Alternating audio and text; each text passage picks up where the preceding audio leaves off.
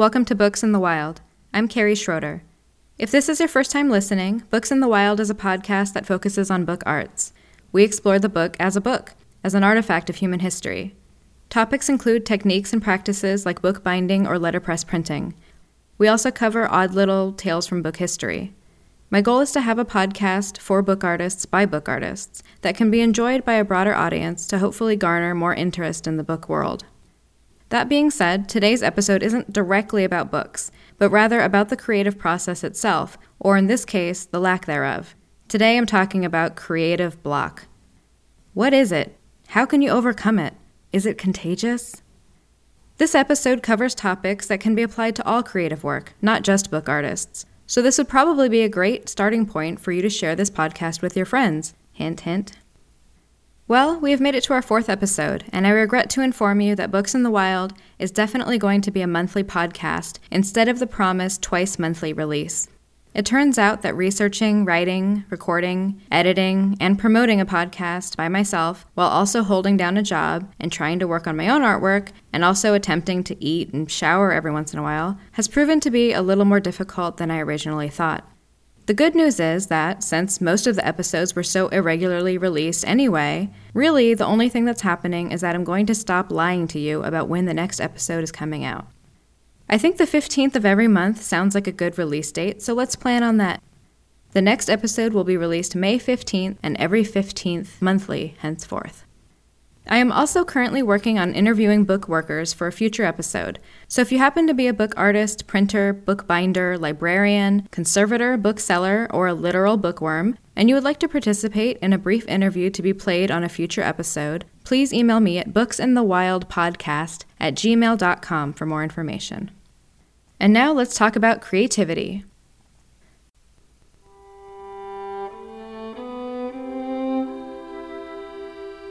Hello everyone, my name is Carrie. I have been suffering from a creative block for going on 2 months now. I've tried long walks, wine, going to art exhibitions, wine, movies with subtitles, and wine, but nothing wants to budge.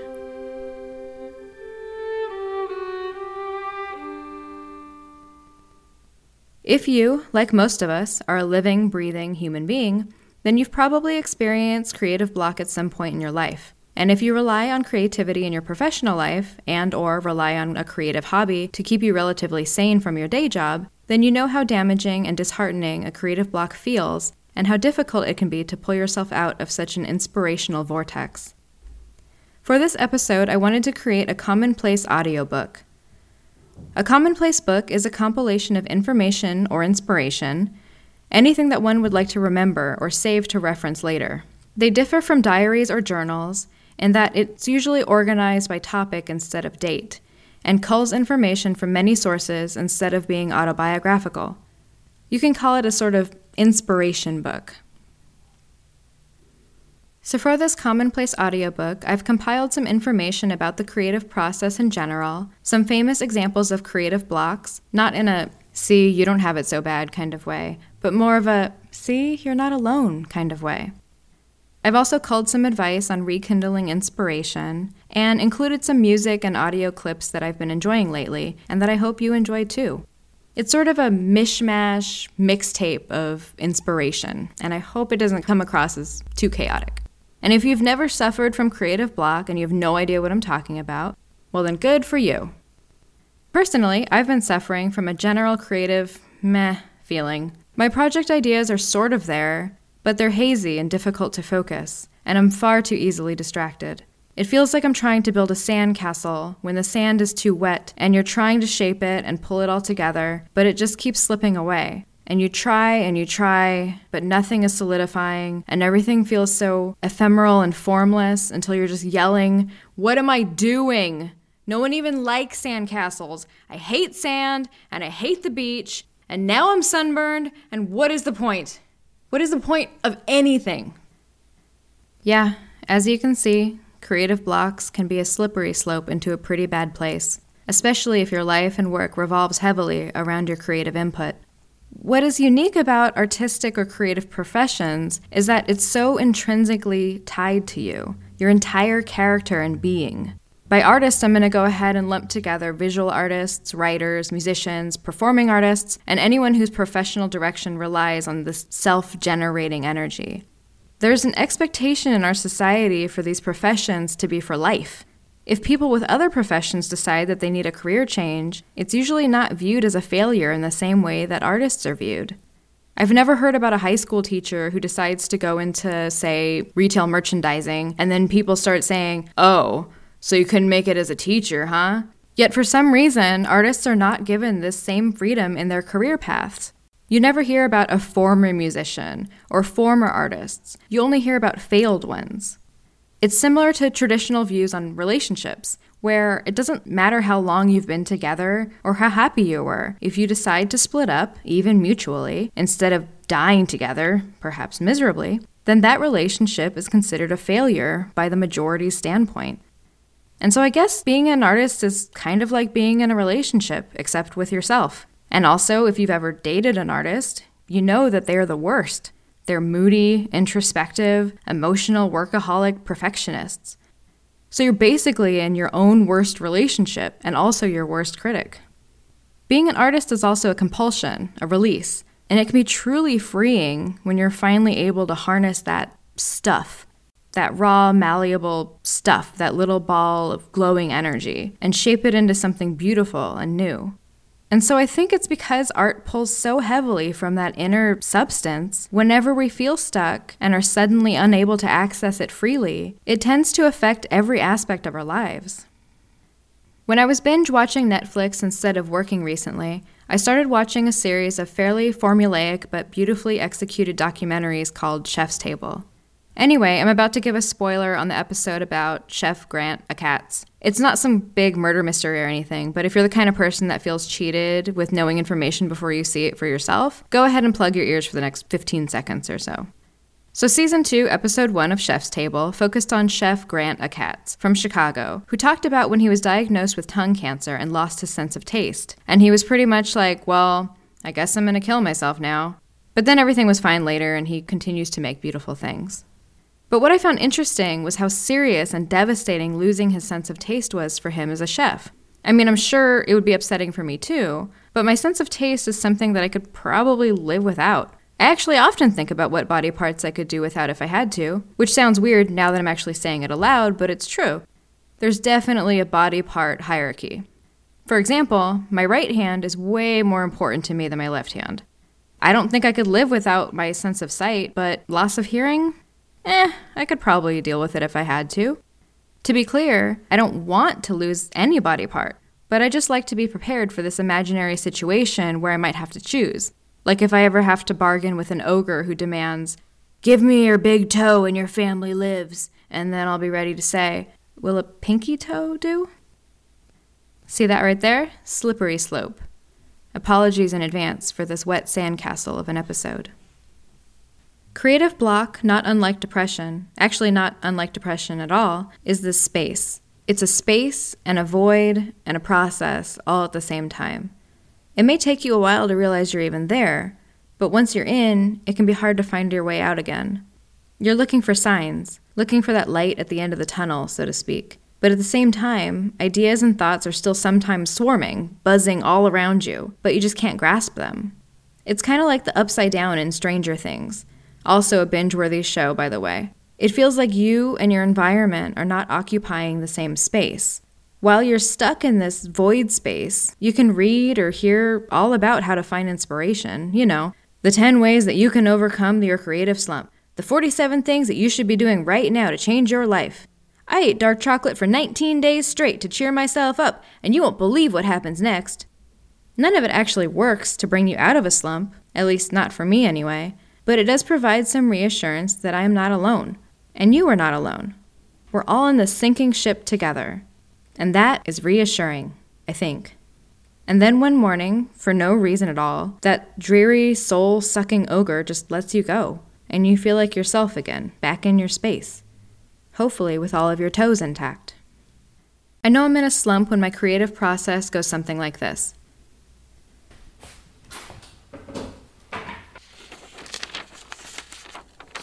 Okay, let's get started. Once upon a time. Nope. It was a dark and stormy night. No. 50 Shades of... Wow, there's a lot of dust in this room. I could dust it, but I think I'll be more productive in another room. That's better. Actually, it's a little cold. Maybe I need a blanket. Yep, this is definitely better. I'm feeling ready. Here we go. And go. Ready and go. Ugh. Maybe I'm hungry. A snack would help for sure. I'll just make a quick peanut butter and jelly sandwich and then get straight back to work.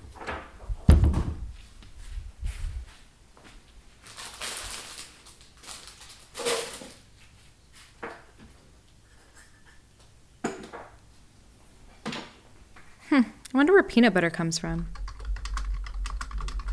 And then, an embarrassingly undisclosed amount of time later, according to the National Peanut Board, it takes about 540 peanuts to make a 12-ounce jar of peanut butter.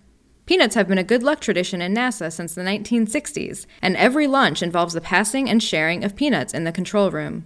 Peanut butter may have been originally created by Aztecs as a toothache remedy in the 1st century CE.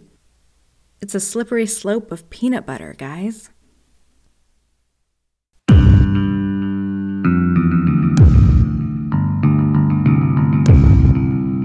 You were born, bound in chains in an underground. Can't see the sideways, I can only look forward to never ever turning my head. There's a fire from afar behind a long wall, and the fire and the wall look like a puppeteer's statue. Sideways, I can only look forward to never ever turning my head. 10, 9, security mission 5. Case prisoners.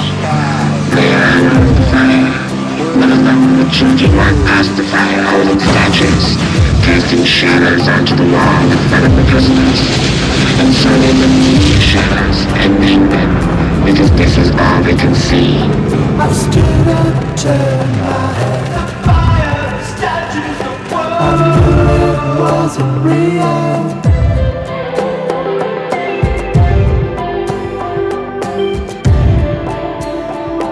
He put me from the cave. The light, the heat, the sun. I knew it wasn't real.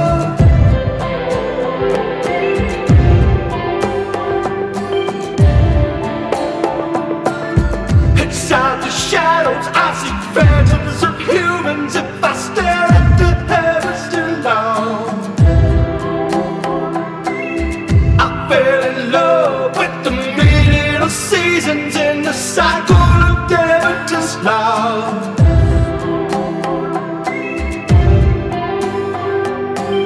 I take myself out of the picture and I pity my friends in the cave. I descend to tell all of the things that I know, and I know that it's safe. But it wasn't. And I got angry. And now, la la la la la la la la la. No, my friends, they all want to kill me, and they're coming to kill me, and they're all coming. My friends, they all try to kill me, so they're coming to kill me, and they're all coming. My friends, they all want to kill me, and they're coming to kill me, and they're all coming. My friends, they all try to kill me, so they're coming to kill me, and they're all coming. My friends, they all want to kill me.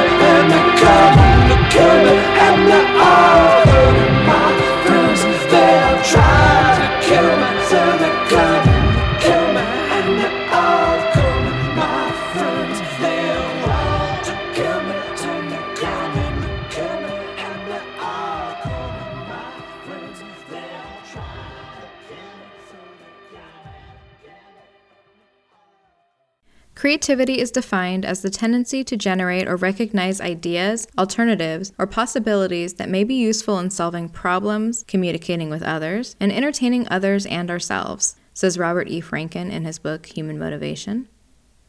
Then, according to Dr. Mel Rhodes in the article An Analysis of Creativity, the word creativity is a noun naming the phenomenon in which a person communicates a new concept, which is the product, and mental activity or the mental process is implicit in the definition. One of my favorite quotes regarding creativity is by Isaac Asimov, where he describes the creative person as a person willing to fly in the face of reason, authority, and common sense must be a person of considerable self-assurance. Since he occurs rarely, he must seem eccentric in at least that respect to the rest of us. A person eccentric in one respect is often eccentric in others. Consequently, the person who is most likely to get new ideas is a person of good background in the field of interest and one who is unconventional in his habits. To be a crackpot is not, however, enough in itself. So now we have a vague idea of what creativity is, but where does it come from? Like my aforementioned sandcastles, it feels difficult to grasp. Some people accept the magical or supernatural approach. In ancient Rome and Greece, artists and poets would invoke gods in order to create their work.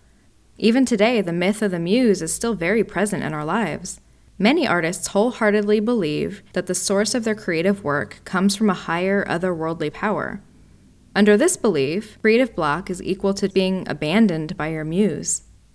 If you want to take a more Jungian approach, the source of our creativity is closely linked to the collective unconscious, a pool of symbols and primal instincts and archetypes that we as humans all share together. In this model, creativity means being able to dip into this collective unconscious source material, and therefore, creative block would refer to the unsuccessful attempt at tapping into this base source. If we want to strip away all magic from the equation, we can consider creativity as a purely neurological process, which would essentially correlate unconventional thought patterns and the ability to conjure novel ideas with mental illness. This is certainly not a new concept, as history has long established a link between madness and creativity. People love stories about crazy artists, even though that I think that this correlation has been greatly exaggerated in order to discourage eccentric behaviors and to impose social control, but then again, that may just be my paranoia talking. Tales of creative block are as common as creative achievements. It seems to just be a part of the creative process itself. If you are a maker, then I'm sure you're familiar with that flow of energy that sometimes just runs through you when creation feels effortless. And I'm sure you're equally familiar when sometimes you just can't, when the muse abandons you, when you can't tap into that collective unconscious, or when maybe you're a little afraid that you're losing your mind. Depending on where you believe this creativity originates, of course. I was very depressed one day, very sad. I was starting to feel my aging process. I was looking at my hair turning silver. And then all of a sudden, this song came into my head. Fully formed song. I had an image of Jerry Garcia in The Grateful Dead with all his silver hair smiling at me. I was standing in my living room all by myself, and I saw Jerry smiling at me. I think he had just died. And then this little song, poof, came. And I usually labor over songs, but it was fully formed. I quickly wrote it down. I found the chords on my guitar, and I called it Grateful, because I felt Jerry had given it to me. Yeah, beautiful. We all have this channeling, this shamanistic ability. Some make more use of it than others. Do you have that experience? I get ideas in fragments, I always say. It's as if in the other room there's a puzzle. All the pieces are together, but in my room, they just flip one piece at a time into me. And a first piece I get is just a fragment of the whole puzzle, but I fall in love with this fragment. Yes. And I love this fragment, and it holds a promise for more, and I keep it, I write it down, and then I say that having the fragment is more bait on the hook, and it pulls in more, and the more that come in, the more faster the rest come in. I love that. This is great. I want a copy of what you just said. When you were saying that, I was thinking of the ear in that bright green grass in Blue Velvet, the image of that ear, which is so horrifying to us all the first time we see it. Did you have an image, see it like a painting? Could it be something that simple? It was that simple. Bobby Vinton's version of Blue Velvet. Yes, so horrifying. Yeah. I didn't like Bobby Vinton's version when it came out, but I heard it again some years later, and something started coming from this song.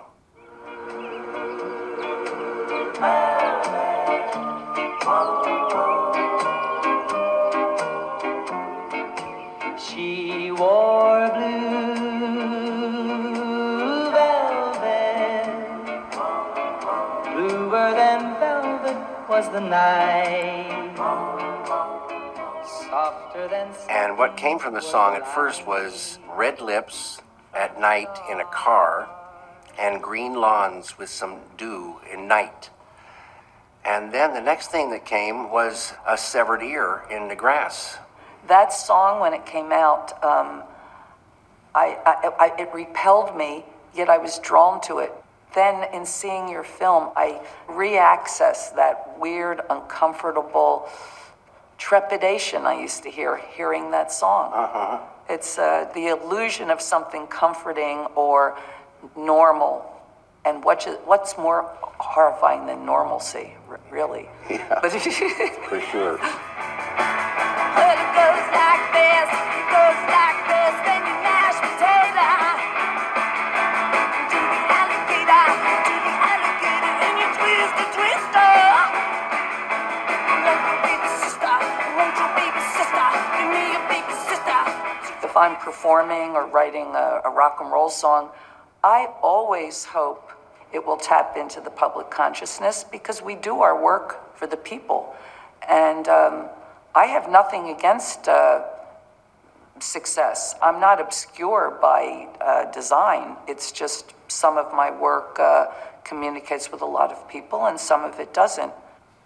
Did you have any idea when you were creating Twin Peaks how this would tap into the public consciousness? No idea, but number one thing is to do what you believe in and do it the best you can, and then you see how it goes in the world. I watched that. I felt like I was reconnected with the world, with art. It was a gift, really, to everyone. Fantastic, Fatty. So, let's say you're stuck. What do you do to get unstuck?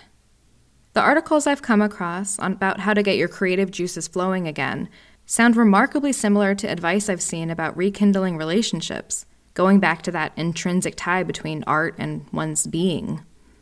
Do an activity you love but maybe haven't done in a long time. Go for a hike, spend some time in nature. Write down a list of goals. Write down a list of things that make you happy. Write down a list of habits that you might need to change. The only real difference between whether or not these tasks pertain to bettering yourself or fixing your relationship is whether or not you want to add another person into the mix. And that's it. Van Gogh made over 2,000 paintings and drawings, though he didn't start painting until the last decade of his life. The bulk of his work was created during 2 separate 2-year streaks, the most prolific of which ended with his suicide at the age of 37. Robert Louis Stevenson wrote Dr. Jekyll and Mr. Hyde in just 3 days because he said the entire story came to him in a dream. Abstract expressionist Agnes Martin abandoned her home in New York in 1967, gave away all of her art materials, and moved to New Mexico, where she didn't show another painting until 7 years later.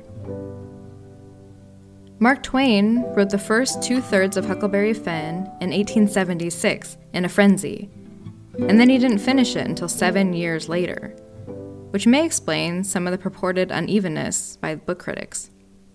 William Wordsworth was appointed Poet Laureate in 1843 and is the only poet to not produce any work during his 7-year post. Picasso also used to go through manic bouts of painting, followed by stages of artistic dormancy, sometimes lasting months. Some artists are just able to power through their blocks. When asked for advice on how to overcome writer's block, Maya Angelou said, "What I try to do is write. I may write for 2 weeks. The cat sat on the mat. That is that, not a rat. And it might just be the most boring and awful stuff, but I try. When I'm writing, I write. And then it's as if the muse is convinced that I'm serious and says, okay, I'll come." On the other hand, Chuck Close has no time for creative block at all. In an interview, in response to him working so soon after recovering from his spinal artery collapse in 1988, Close said, "Inspiration is for amateurs. The rest of us just show up and get to work."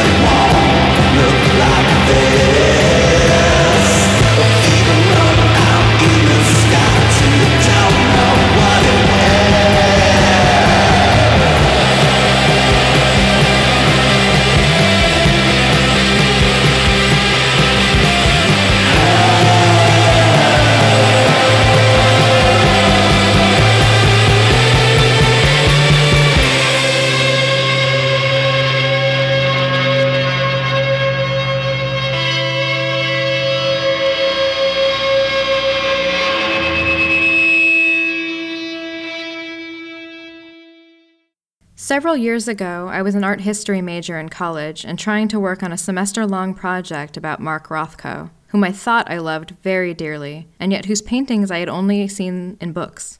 I had read so many books about the emotional response viewers had to Rothko's color fields. 2 people even told me that when they saw the paintings in person, that they cried. I loved looking at his work in oversized books, the horizontal planes of rich color, ever so slightly, sensually touching. When the time came that I finally had the opportunity to see a Rothko retrospective exhibition, I was beside myself with anticipation. I went to the museum, my sketchbook in hand, prepared for an epiphany. When I entered the first gallery, I saw the early work of Rothko, still somewhat figurative at this point. I was underwhelmed. In the second gallery, Rothko had begun his color field paintings, though they were still modest in size. I still felt unmoved. I thought I was missing something, but I still couldn't wait to get to the last gallery. Then in the third and final gallery, Rothko's paintings filled the walls. Their colors were expansive, invading the wall space. And I stood there before the nearly floor-to-ceiling spread of rust brown and orange hues, and I felt nothing. I witnessed other people around me having a moment, experiencing a true emotional response to the painting, and yet I felt nothing. I waited until everyone around me left so I could be left alone with the painting.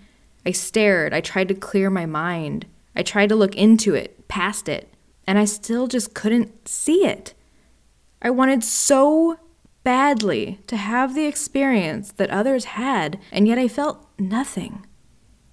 Soon the nothingness was quickly replaced with disappointment in myself. I was filled with shame that I couldn't see what others saw. I was saddened and afraid that I was missing something, like I couldn't be reached. After I had spent so much time researching and writing about Rothko, to have his work not speak to me made me feel like such a failure. I returned to the museum several times over the next few weeks, trying to force an experience, to no avail. After many visitations, I finally gave up. I walked through an adjoining gallery that had been curated with work meant to complement Rothko's momentous exhibition. Paintings from other abstract expressionists, as well as older work that may have served as inspiration, alongside contemporary descendants in that same vein. I'd seen the work before, as I'd been to the gallery many times over the past few weeks. But suddenly I found myself alone in a room, in front of a painting of a low horizon, with a tremendous mottled grayish-blue sky and dark reflective ocean. On the muted sand stood a solitary figure dressed in robes, facing the sea. From the vantage point of the viewer, one inhabited the figure itself, looking into the nearly black water, as well as a voyeur, looking in on this intimate moment while their back was turned to us, unaware of our presence. There was something about the vastness, the expansive space, the abyss, that resonated with me. I felt overwhelmed and unprepared, having given up only moments before that I was even capable of such an experience. And I cried. I stood alone in that room, and I cried. The painting, if you're curious, was Monk by the Sea, painted in the early 19th century by Caspar David Friedrich. He was an artist I had only learned about in passing and really never gave a second thought to, and yet here I was. It happened suddenly, when I wasn't expecting to be moved. Once upon a time there was a crooked tree and a straight tree, and they grew next to each other. And every day the straight tree would look at the crooked tree and he would say, "You're crooked. You've always been crooked and you'll continue to be crooked. But look at me, said the straight tree. He said, "I'm tall and I'm straight." And then one day the lumberjacks came into the forest and looked around. And the manager in charge said, "Cut all the straight trees."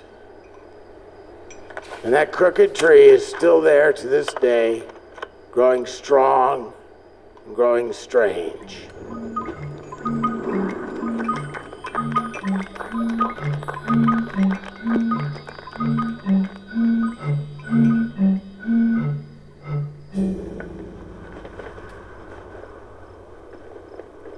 Just forget about the miracles, see? They don't mean a thing.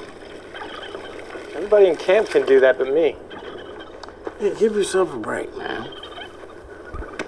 Dying to do one. Just a small one, even if it's stupid. Here's the deal. As long as you want it so bad, it's not gonna happen.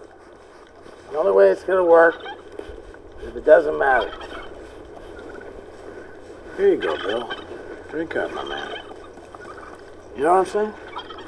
I don't know. I guess. I don't know. It just doesn't make any sense to me. It will. It will. So what do we do with this information? How do you seek out inspiration when it tends to be so elusive and unpredictable? I don't have answers, but I can tell you what I've been doing and what sometimes helps me. These are 5 tips I've compiled from various online sources and from speaking to other artists that might help to get you unstuck and might help to get me unstuck. 1. Make something every day, even if you don't feel like it and even if you know it's not going to be good. Even just writing a few lines or making a rough sketch can help you maintain a habit of productivity. You may decide later that you don't want to use it for anything, or you might really be drawn to something.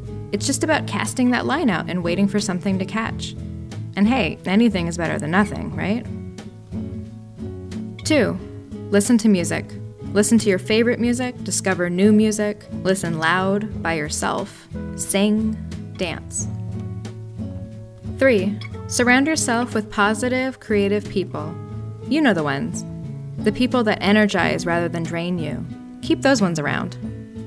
And also, try to make sure that you're not turning into an energy drainer yourself. 4. Read. Start reading that book on your shelf you've been meaning to get to someday, or go to your local bookseller in a real-life bookstore. I know the temptation is strong to use a simple search bar, but the experience of browsing an actual bookshelf and even talking to a real-life person about book recommendations is an intimate, personal experience that we all need sometimes. 5. Clean your workspace. Declutter your desk, organize all those scraps of paper, consolidate files on your computer. If you're really stuck, then this is a great time to get all those "one day I should really do that" tasks. At the very least, your workstation will be organized and ready to start on a project right away when the inspiration strikes. But hey, I know it's hard. Creative projects tend to come last when on days you feel like you're just trying to keep your head above water. If you don't feel safe in your environment or supported, it's hard to focus on things as seemingly frivolous as art. And yet, without art, you're just going through the motions.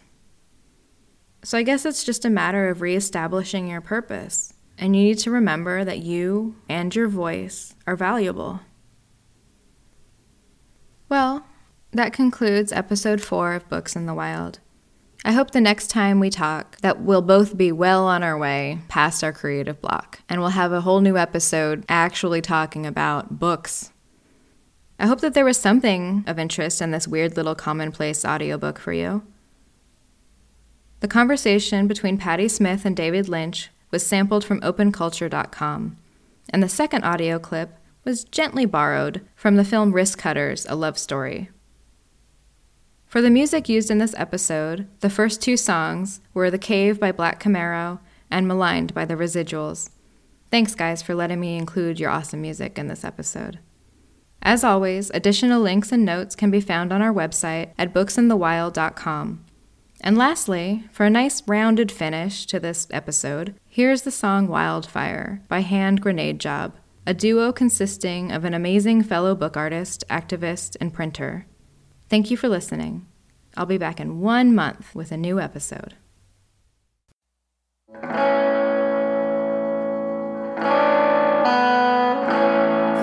a western wildfire, accidents waiting to transpire. Sick world grieves without meaning. When you died, I started healing.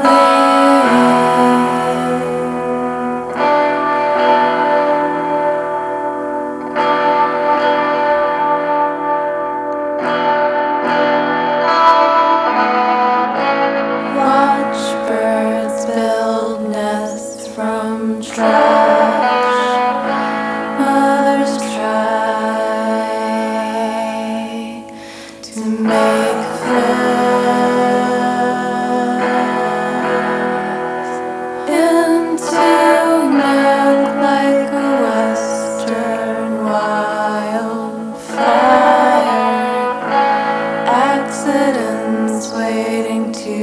transpire.